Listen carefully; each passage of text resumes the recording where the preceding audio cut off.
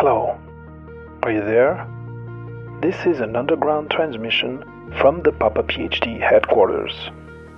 I'm interrupting the regular show just to tell you that Papa PhD needs your help.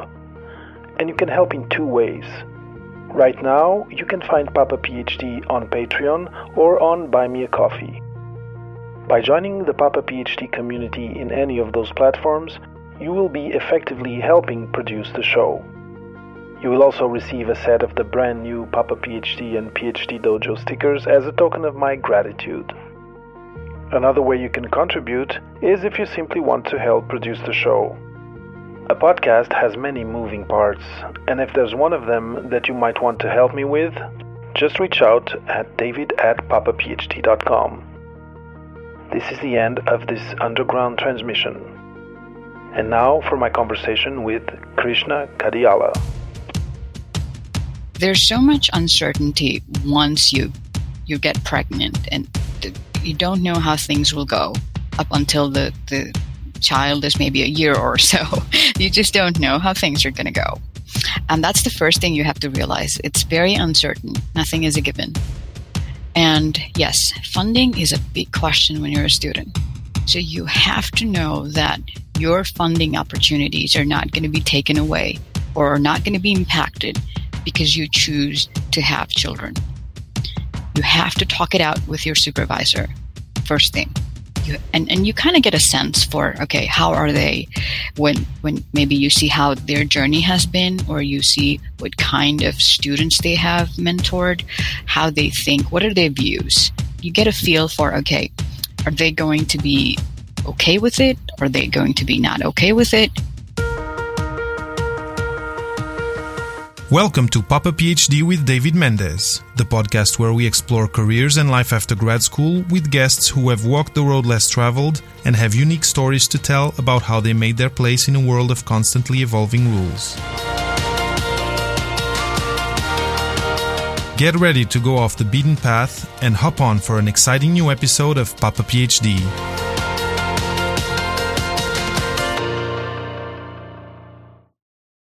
Welcome to this new episode in this new Papa PhD interview. Today I'm interviewing Krishna Kadiyala. Krishna is an assistant professor of computer science at Texas Christian University. Prior to starting her PhD journey, she was senior network engineer at AT&T Labs in Middletown, New Jersey for 3 years. During Krishna's PhD candidature, she also mothered 2 beautiful girls. Krishna is passionate about learning, teaching, and helping girls in computer science, and is an advocate for PhD moms and moms with young kids in academia. Krishna, welcome to this Papa PhD interview. Thank you, David. That sounds really good. Thank you. My pleasure, and my pleasure to have you here. And I'm super happy that we connected on LinkedIn and that we're here talking about this question of being a woman in science and research, being a mom in science and research. I think that's even more specific. But the hashtag women in STEM is one that exists, and it exists for a reason. So I'm super grateful that you're here today so we can have this conversation. And I'm super thankful that you had me here. It's just wonderful to be able to talk about it, and I think we need to. So, just to begin, what would be one thing that you would add to the short bio kind of that I gave of you, so listeners can get to know who Krishna is a little bit better? I've recently become an I Am Remarkable facilitator, and it's a Google initiative, but I think it is very applicable or very important that a lot of people find more information about this initiative and do the workshop, because it helps you build your confidence to speak up about your accomplishments. And I have never been good at that. So it's just another small way that I try to help. So it's not just helping students or helping women in coursework and finding what their careers are, but it's just saying, okay, you should learn and practice to stand up, acknowledge your accomplishments, and be able to speak up about them. this sounds really interesting, and I guess that coming on a podcast can probably be part of this of using these skills that you've learned there at Google. Because you told me at the beginning you weren't aware that we were going to be live, so there's a little bit of stress there. But I think you'll see that it's just fine. And now with people cheering you from the stands, it's even better, right? Yes, that's true. And I have to add here, in my commute, I listen to audiobooks, and those are my newfound love. And I was listening to this book about imperfectionism and how you should embrace it, and not try to be a perfectionist, which is very hard because that's how I am. And this line that popped up from the author Brené Brown, PhD again, is to own your story and talk about it, right? Because there's others who are in similar situations, similar problems, maybe similar obstacles, and when you hear someone talk about what they have been through or what's going on and how they overcame, it's just so much more hopeful for you. Yeah, definitely. And it's interesting. I've heard this thing of I hadn't heard the term imperfectionism before, but there's this guy. I think it's Chris Krimitsos, I think he's called, and it's in the space of podcasting, and he wrote this book which is called Start Ugly.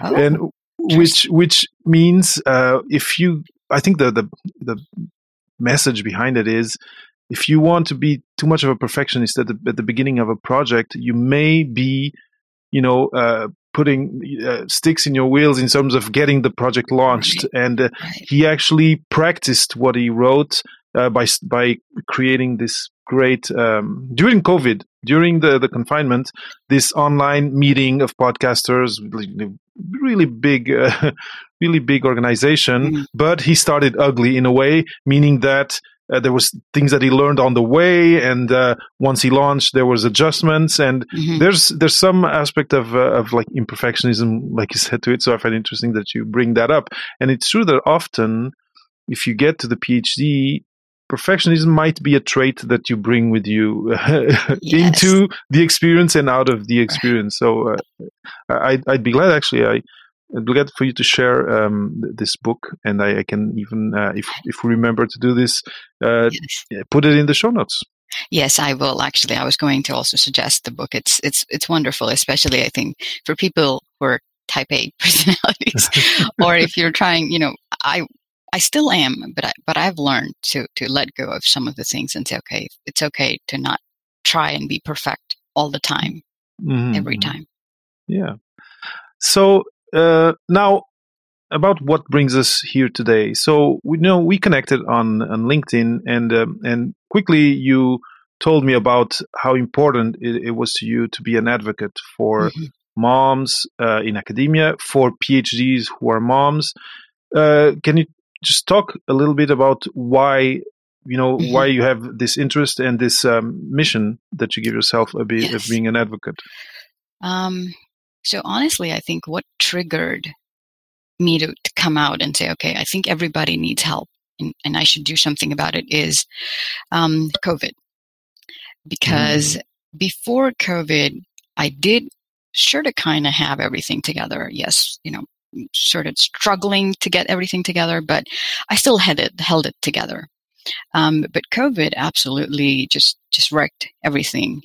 And I was holding on tight, and everything just went out of control. And in a way, I felt very overwhelmed and alone, and didn't know what to do. Was I the only one? So it's always the question of, am I the only one who's feeling this way? Am I the odd one out? Right? No matter what your experience is, how you're feeling, it's always like you feel like my students do in class. Maybe I'm the only one who's not grasping this idea here. So I was thinking that way until I started reading some articles that came maybe in higher ed or some other places, but it was about this mother in academia who was struggling because, COVID hit, the kids had to stay home. You're working from home. It's just too much and overwhelming. And, of course, research slows down and you're in tenure track. That's a big deal. There's teaching, there's mentoring students. And I'm like, okay, it's probably just not me.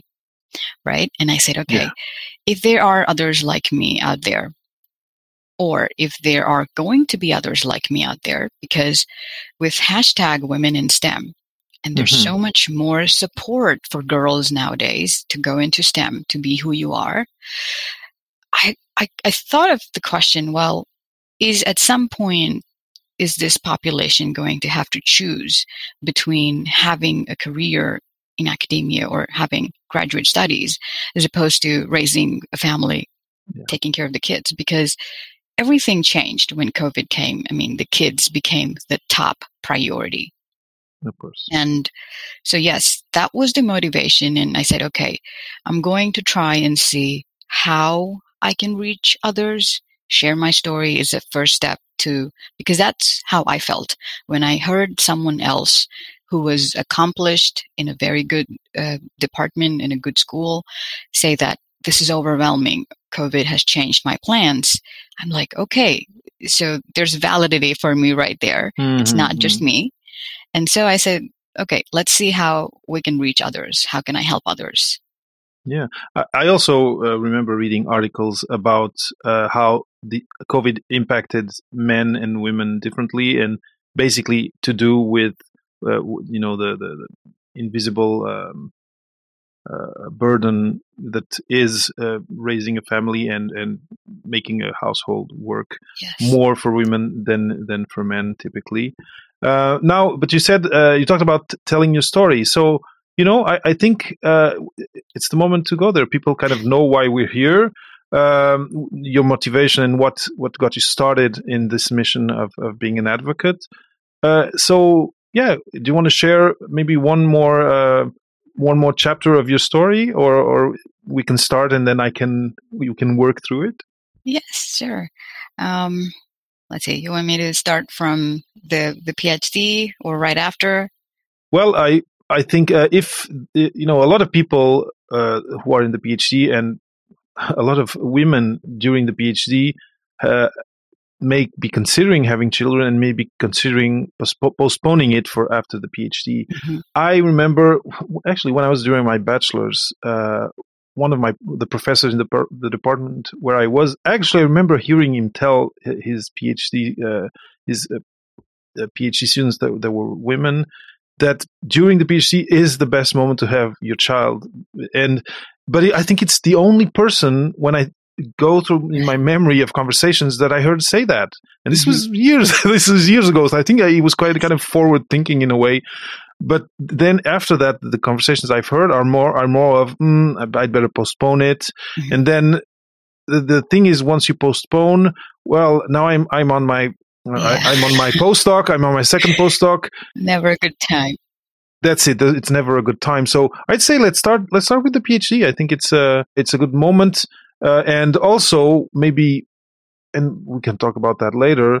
We'll talk about how this professional spaces you've been in. I mentioned AT&T at the beginning. How being a woman in the domain that you are, how that worked, and how that impacted also your, let's say, your balance between work and family, etc. But let's start at PhD or just at the transition after the PhD. Okay, perfect. Yeah. So to start off, I think I'm going to take what you just said and so I did decide. No, let me go back a little. So I do come from a very traditional Indian family, and having kids was honestly planned even before we got married, I guess, in a way. My dad is a doctor in India, and he was always advocating for, you should have kids young because you need to give your strength to kids and, all of that. Your body has to heal. You have to have the energy to raise these kids and all of that. So I knew at some point during my PhD that I would have kids. I didn't know one or two, but I knew that it has to happen. And I did. So I did have my first child in 2014. And I was just getting started in my thesis, kind of, we had a problem defined, or getting to work on the actual meat of the thesis and all of that. And it was, I think it totally flipped my priorities. It was very unexpected. Up until then, I had seen other moms, or I had seen others, and I'm like, okay, I think this is totally manageable. The child's just going to grow. They're tiny. I mean, how much time can they take? How much effort can it be? And then when my first child happened, it just completely flipped my world. And I deliberately planned to have a second one after a long gap. Okay. And I also did decide, like you were just saying, that during the PhD is the best time to have a child. It might affect how much time you take to finish or to get to graduate. But right after, I think there's too much pressure, too much to do if you decide to have right after graduating. So I did take that decision and say, okay, we're going to have the second one right before I graduate. And that's exactly what happened, thankfully. And I'm so glad I actually took that decision. And cognitively, I'm like, okay, I think that was a very sensible thing to do, because now I think about it, after graduating would have been absolutely impossible. Right? And so this is interesting, and it's funny that we hadn't talked about this. I didn't know exactly the timing that you had your children, and that I told the thing about the professor, and that in the end, that's the reflection you had. I'd really like to maybe for you to expand a little bit on that, on why, on your point of view, and with your family and with your husband, because I'm sure this was not you didn't decide this on your own, right? Yes. So what was the rationale behind saying, what, I'll do it now? You said you mentioned part of it, which is just after the PhD, a lot of pressure, and getting a postdoc or whatever comes after, et cetera, but what other more practical day-to-day or even reflections did you have that brought you to this conclusion of saying, because people might think, well, you're going to have to, like you said, split the time between taking care of the child, and then especially at those first few months after the child is born. But what reflections, what solutions did you find? How did you manage that? How did you make everything work in the end? I think one of the biggest shocker for me was that when I had my kids, they somehow became the first, second, and third priorities on my list. Of course. Right? And I had not anticipated that, very honestly, because I was a very go-to person. Like I would get things done. I was on top of everything. I loved working. I loved studying, learning new topics, and I loved challenges. And when, like I said, I think the first child was sort of just threw all my plans away, and I'm like, okay, wait a minute, we need to, I have to readjust now. I don't know how to deal with this new list. I just didn't know what came over me in a way. And I technically think that not a problem, but I realized how much of a hands-on mom I wanted to be. Right? So you might find it, or our audience might notice this with a working woman, academia or outside. It's always a very delicate balance of not feeling guilty that you're working, but at the same time, not giving up on your dreams just because you have kids, right? That balance is just impossible to strike. So I would feel, I realized that, okay, I wanted to be very hands-on in terms of, all right, I want to take my kids to experience different things, even though they were just 1 year old maybe. But I still wanted to say, okay, no, the kid has to go out to the park, experience different weathers. And I'm like, okay, I didn't realize that this was so important to me, because you see that I had no prior experience. I was going into unknown territory. Uncharted territories, Uncharted, yeah. yes. And so I did not know I was going to be such a hands-on mom. So that was my first challenge. It was me that had changed, right? And so once I realized that was very important to me as well as my PhD, I just decided to break down my week that way. So Monday to Thursday is work week. And then Friday, Saturday, Sunday would be completely with the kid, take her out or do art projects, whatever it is. But that was I think undenied attention to just her, being with her, being a mom. So that actually helped me not feel guilty Monday to Thursday, right? So that would be the strength that would say, okay, you're doing everything you can. You're not really walking away, leaving the child alone. So so it worked on me not feeling guilty and overwhelmed. Yeah. And once that phase passed, I knew that, okay, I want to do both. I want to have accomplishments, but I also want to have this. If I want a second child, I want to have the same experiences almost. But I knew that if I did plan for a child after graduation, I just didn't have the time. I can't say in a 9 to, in academia is not that, but even in a 9 to 5 job, I can't say, sorry, I have to take my child to the park today or to go face painting today. It just doesn't work that way, right? So that was the motivation, because I just learned who I was, how I wanted to mother my kids. And luckily, my husband saw what I was doing. I mean, he could tell, all right, he's like, okay, I realize how you want to do it. And I'm a very strong mother, for a better lack of, word, but I decide like, okay, this is what we're going to do this day. And then, luckily my husband just said, okay, let's do that. So yeah, that was essentially it. And we knew from the very beginning, I think, that I would like to go into academia. Or I should say that was my first option, always. Okay. So definitely my husband understood the challenges, because it was only going to get harder. It was not going to get any more easier, right, than being a student. So yes. So now the question that arises for me is, you've told us about what went on in your head, in your inner universe and in your family universe, but there's your lab mates, there's your supervisor, there's funding.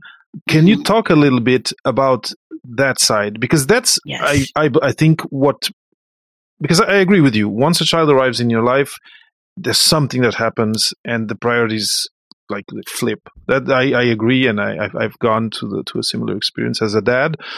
Yes. But people who are considering couples, women researchers that are considering, do I or do I not have my child now? Some of the obstacles that they might have are of this category of what's happening to my funding. Is my supervisor going to be happy or not about this? How is this going to impact the lab, et cetera, et cetera? Can you just talk a little bit about how you navigated that and how you organized that aspect of things? Sure thing. I have to say I'm very thankful that my advisor was very understanding, very kind person. So if you are someone who's considering having kids, there's a bunch of to-do things that you have to say, okay, is this checked? Is this checked? Did I make sure this is done before? Because there's so much uncertainty once you get pregnant, and you don't know how things will go up until the child is maybe a year or so. You just don't know how things are going to go. And that's the first thing you have to realize. It's very uncertain. Nothing is a given. And yes, funding is a big question when you're a student. So you have to know that your funding opportunities are not going to be taken away or are not going to be impacted because you choose to have children.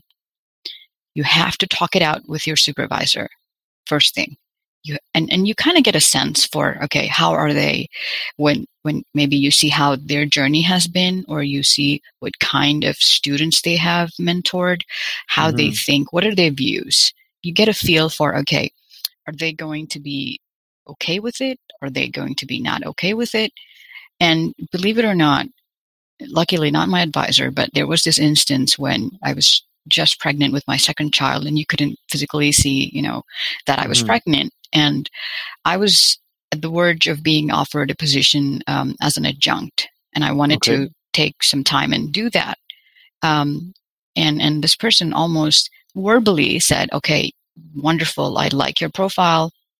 We met in person, and he said, okay, I'm going to get back in touch with you. We should get this rolling. And I'm so excited. And I'm like, I just wanted to make sure. I'm sorry. It's okay. Sorry, it happens. So I just wanted to make sure that they knew I was not going to be able to start right away.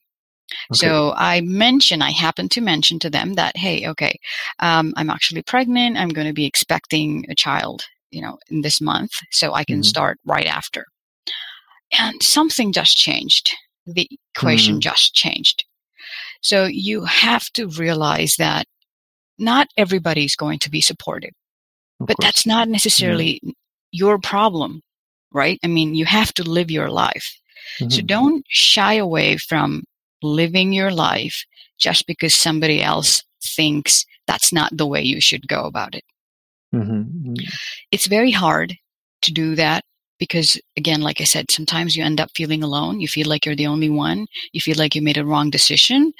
But no, you have to find someone who you can talk to at that point in time and say, all right, this is what I experienced. Am I at fault here? Because you're not. No, and I think in the example that you gave, you did the right thing of being open, and in the end, you didn't get that position that you wanted, but you avoided the possible stresses of getting into position, then it coming out, appearing that you're pregnant, etc., and being in conflict and being in friction with this person.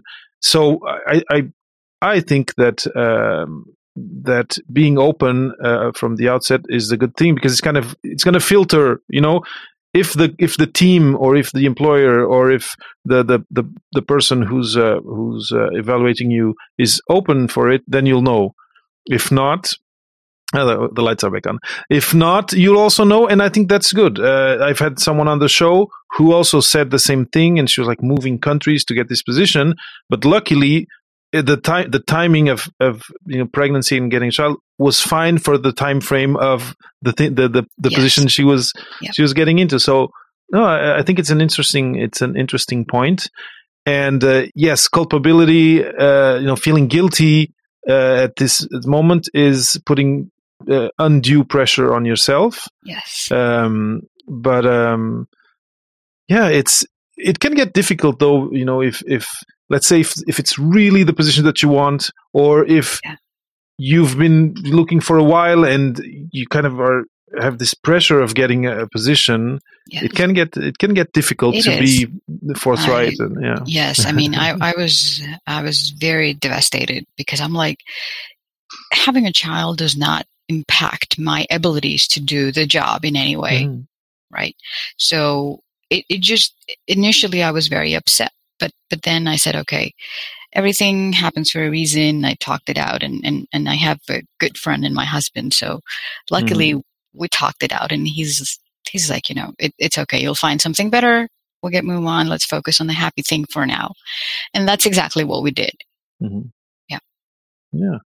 So this means that when you got your PhD, you had your two daughters already. Yes. Right? When I took my walk, I had a 11-month-old. Okay. Yes. Wow. All right. And so maybe if you can talk to us, because there's the after, right? There's postdoc. And again, as a man, I don't, also first, I haven't done a postdoc, but I've had conversations about that. but I'd like you to talk about what parenthood what impact parenthood may have had at the different steps that came after the PhD. Yes. So I think the biggest takeaway for me from my PhD and having kids during that time was how, like I said, how much my priorities changed. And now I was not really aiming to go into a tier 1 research university anymore. Mm-hmm. Because it was that pull. I'm like, okay, this constant struggle between, do I want to be home with the kids or do I want to just have successful publications? I think it was very clear to me by then. I wanted to do a little bit of both. Mm-hmm. Right, this and I want both.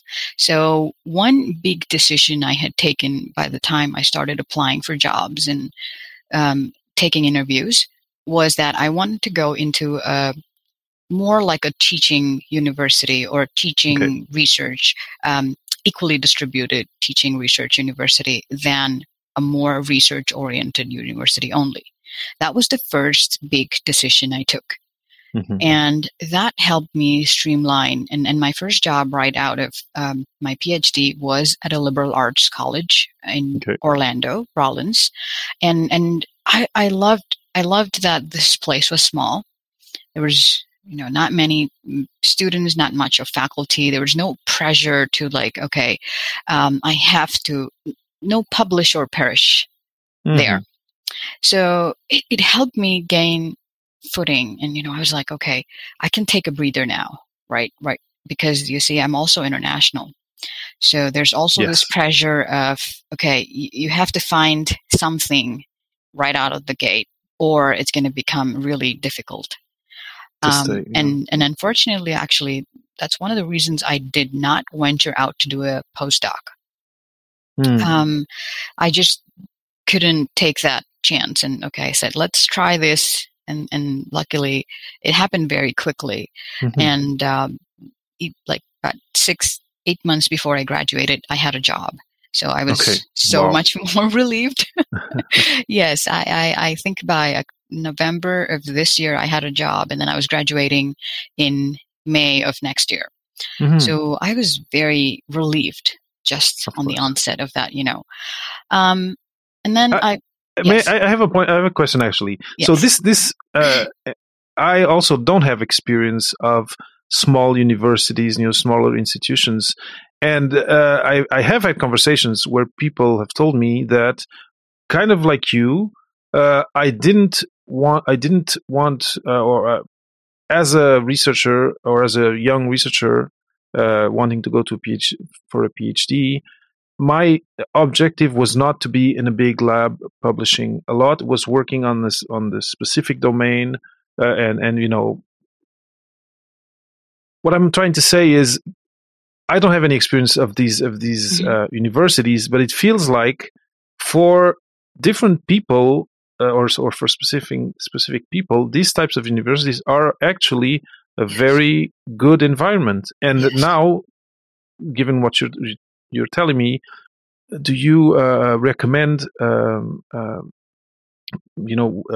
PhDs who are considering having a child during their PhD that they look at these smaller institutions?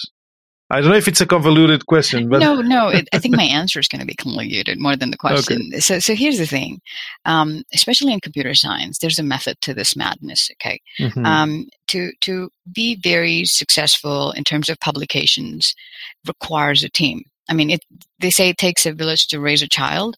I mm-hmm. say it takes a village to do a PhD, mm-hmm. because it's no more. A PhD is no more that tunnel vision rabbit hole thing where you dig yourself deep, and when you come out, you're victorious, and everybody realizes that you've done this wonderful thing. It's not just that. It's not depth anymore. It's a combination of depth and breadth. Why? Mm-hmm. Because you have to be visible. There's so many of us researchers in different levels, and if you want to be noticed, if you want to be known, because it's more like how popular or how visible are you that you get to be on panels, you get to be on conferences. Mm-hmm. That really helps you in your job search, helps you in defining your career in academia, right? Okay. So if you already have that circle, so let's say you have a group of 6 lab mates and you're all working together, by the time you graduate, you will have multiple publications. In my case, it was different because I did not work with a lab. I was the only student at that time for my advisor. Okay. And I didn't realize at that time it was a disadvantage, but looking back, I think that was one of the things that I would have changed. I would have done differently. So if you already have that group, then please participate actively, because that is going to help you so much more than you think right now. But if you don't, and you're thinking, okay, I'm not sure, is this right for me? Then please do explore private colleges, smaller universities, because right now, so what TCU does, it's called a teacher-scholar model, and I love that about TCU, because we emphasize on both teaching and scholarly activity in the same level, right? Okay. And to me, that's what makes me. It's playing on one of my biggest strengths, where I can take any complicated topic and break it down for students who are just coming out of high school into their very first semester in college. But I love doing research too. It's just I don't want to be married to my research in a way. So it's a perfect balance. I still have time with the kids. I get to do mentoring, teaching, volunteering, and I get to contribute in terms of research. So yes, if you are considering having children or you have kids and you're exploring, that's definitely a very, very good option to go look. Because I think what we think as when we're applying for jobs is, oh my God, this is not a good university. Nobody's heard about it. You don't know how it is unless you take a chance. So don't look at the name of the university and decide that, okay, this is not me.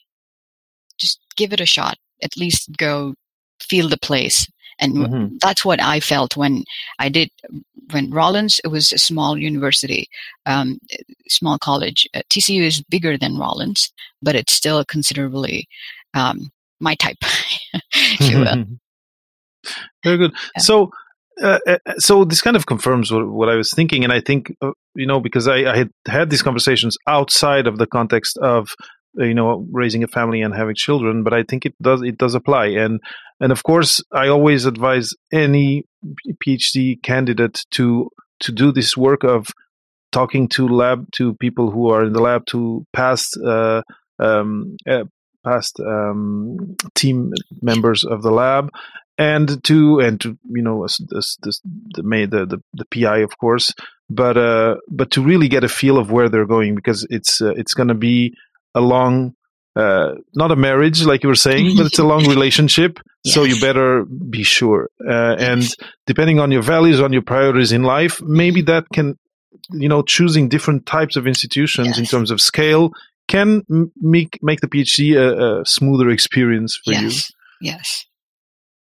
My question to you is, because the question was at the beginning, let's say, of the interview was, are things changing for the better? And, your story is quite recent.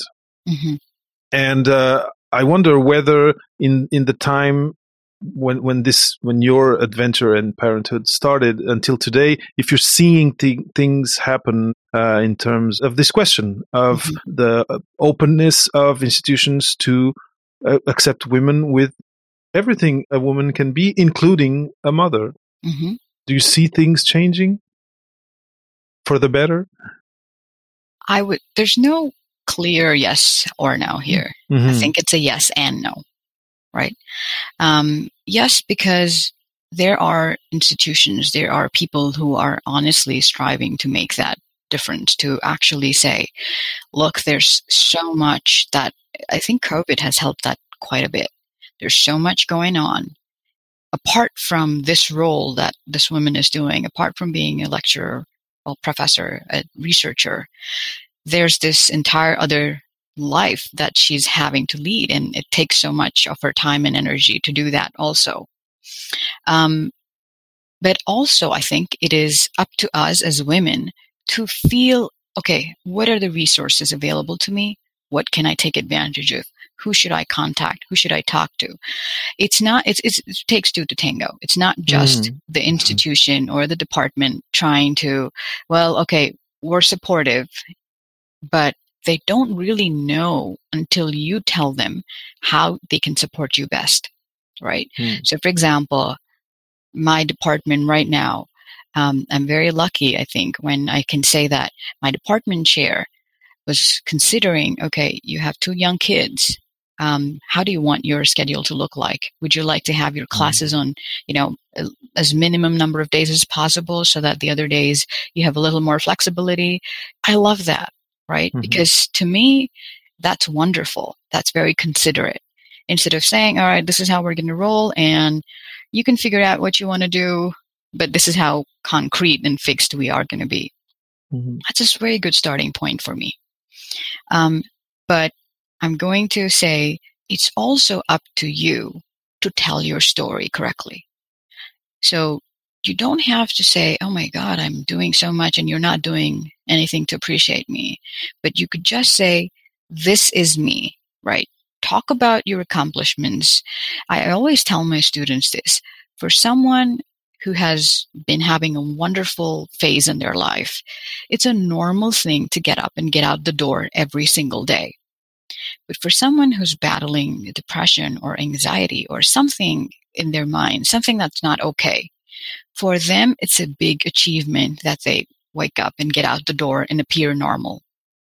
So unless you tell your struggles, you tell your story, you tell what you've overcome, you can't expect others to appreciate the entirety of you because they don't know so much about you.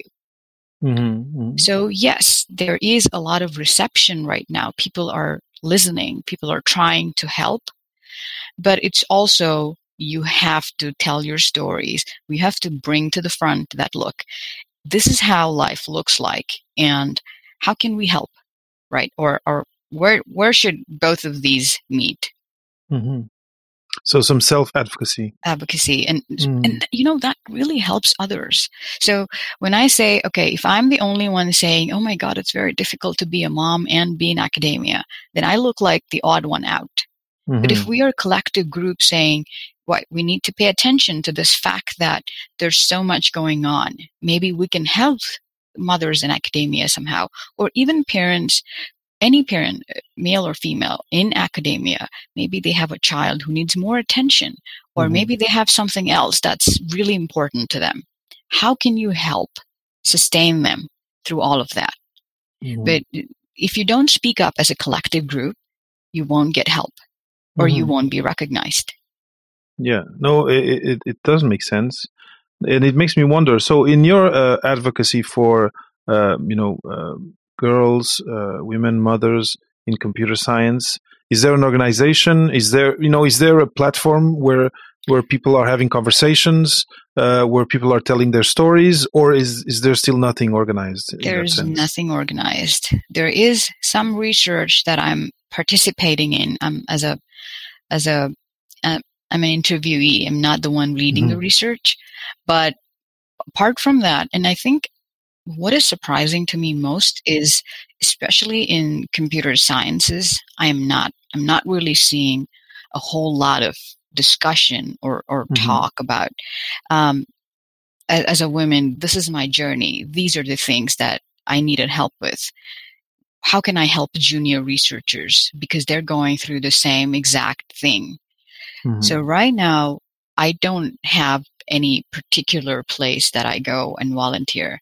So I am in different places volunteering and showing people how much it takes, what it takes, but how doable it is to be in a position like mine. Well, and I hope this conversation on Papa PhD is going to be part of that effort. But I do feel that it kind of, to me, it kind of is saying that something like that should be created, because you see a lot of things happening. Let's say I've had a couple of guests and people I know talking about organizations of women who are CEOs, let's say, and who are actually those who are more advanced are helping the ones who are more junior. A little bit like you were saying. Yes. Like you were saying. So I think it's an inspiring message of first, things can change. There needs to be some self-advocacy, but it feels to me that you could start a group of some sort. I will. Sometime. I hope I do. But yes, and it's I don't know where I got that idea from, but somehow I was thinking that what if, sometime in the future when I do, but what if we could say that, all right, you're an accomplished professor level position right now. You've been through this. If you can extend and say, all right, I will take on one junior researcher who's a woman or who's a person who has kids, and I will help them, because it feels so much easier when you join a group than to form a group on your own. Like, so in my instance, for example, I moved to TCU and now I have to build a student community for my research. But it would be so much easier if someone else from a different university came forth and said, just like mentoring, right? I said, okay, why don't you join for a year or so? Why don't you be part of our group and see what you can do, where you can help? And then maybe we'll get something mutually beneficial from that. Right now, I don't know. I've reached a few, and I feel like everybody or women or mothers in academia are trying to fight their own isolated battles. And somehow I want to bring them all together. I'm just not sure where to start and how with everything on my plate right now. Well, right. People who are listening, women who are listening, reach out to Krishna, because Krishna, you are on LinkedIn. I am on LinkedIn, yes. Easy to find, Krishna P. Kadiyala. I will put your LinkedIn page in the show notes. If you have the time, the energy, or ideas, or if you're already a group maybe close by that you don't know, reach out to Krishna, because clearly there's potential to make something grow and to make something out of this. Right.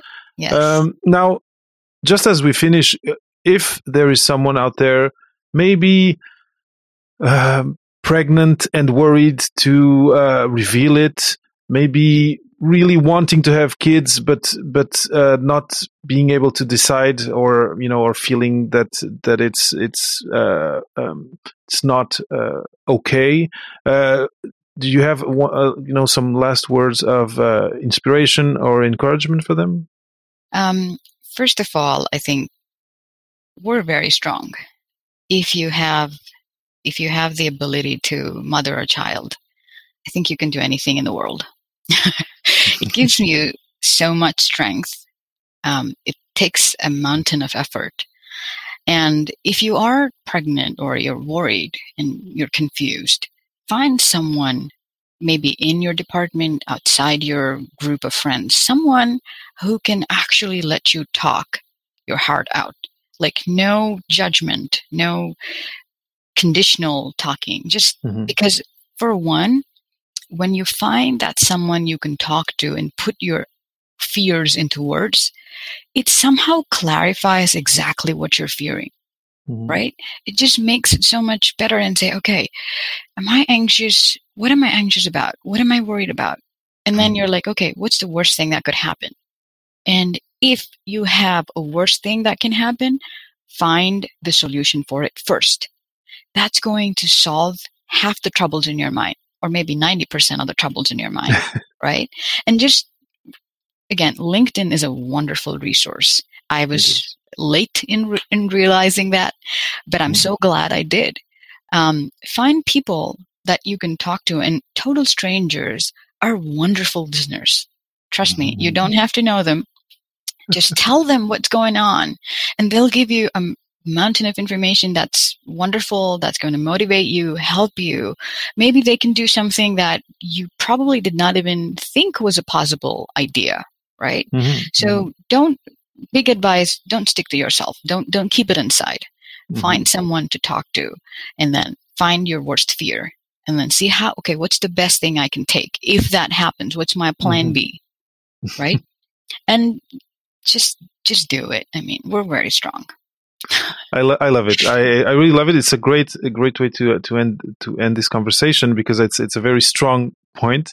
But it makes me think of mental health. If actually your doubts are bringing you to depression or extreme anxiety, also, be sure to make use of whichever resources you have around you in university that are offered, or look for professional help, because there's nothing that's more precious than your mental health, and that is a priority. An important point of what you said is that these people you're going to talk to, it's important that they're not in your direct circle of research, let's say, and especially not that they're not people who are hierarchically connected to you in any way, because then there's limits to what you can talk, what you can talk about. I really, really love the idea of talking to a total stranger, although, well, with conditions, because they're totally unattached to the outcome, to the context, and they might come with a great idea that you didn't think about. Really like it. Unfortunately, what happens is, because when we're fighting our battles, we're so connected to it that we forget to take a step back and help that person fighting the battle. Right? And my mom always used to say, you should detach yourself from the situation. Take a bird's eye view, assess the situation, find how you would help someone else who's in that situation. That's when you actually are giving your best advice and your best suggestions. And I'm going to put this out there in terms of mental health. I had postpartum depression after my second child through writing my thesis, and I was not brave enough to say it out loud up until now. Honestly. So if you are experiencing something like that, it's normal. It's okay. 90% of us don't want to show it out, because maybe we're perceived as failures. Maybe we're perceived as weak. But no, if you have fought it in the past, or you're fighting it now, that makes you even more stronger. So yes, feel free to reach out to me. All right. Well, this is an even better, I think, moment to end the interview, because I think it's a really, really important point, and I think we'll end on that. Krishna, thank you so much for being first open to having people reach out to you. It's really, really, really generous of you. Thanks for this time, and for talking about this, and sharing about your experience in a quite vulnerable way. And I'm super, super happy again that we connected and that this conversation happened. Me too. I'm very, very grateful that I'm here. And thank you for that opportunity, David, because it's very important for me, finally, that I had to share my story. And it might not be the best one out there, but if there's anyone that I can help through my story, that's what I'm here for. That's the only reason I'm here for. But thank you. And I'm super, super grateful for it. And again, thank you. Thank you. Wonderful. Thanks for listening to another episode of the Papa PhD podcast. Head over to papaphd.com for show notes and for more food for thought about non-academic postgrad careers. I'll always be happy to share inspiring stories, new ideas, and useful resources here on the podcast. So make sure you subscribe on iTunes or wherever you get your podcasts to always keep up with the discussion and to hear from our latest guests.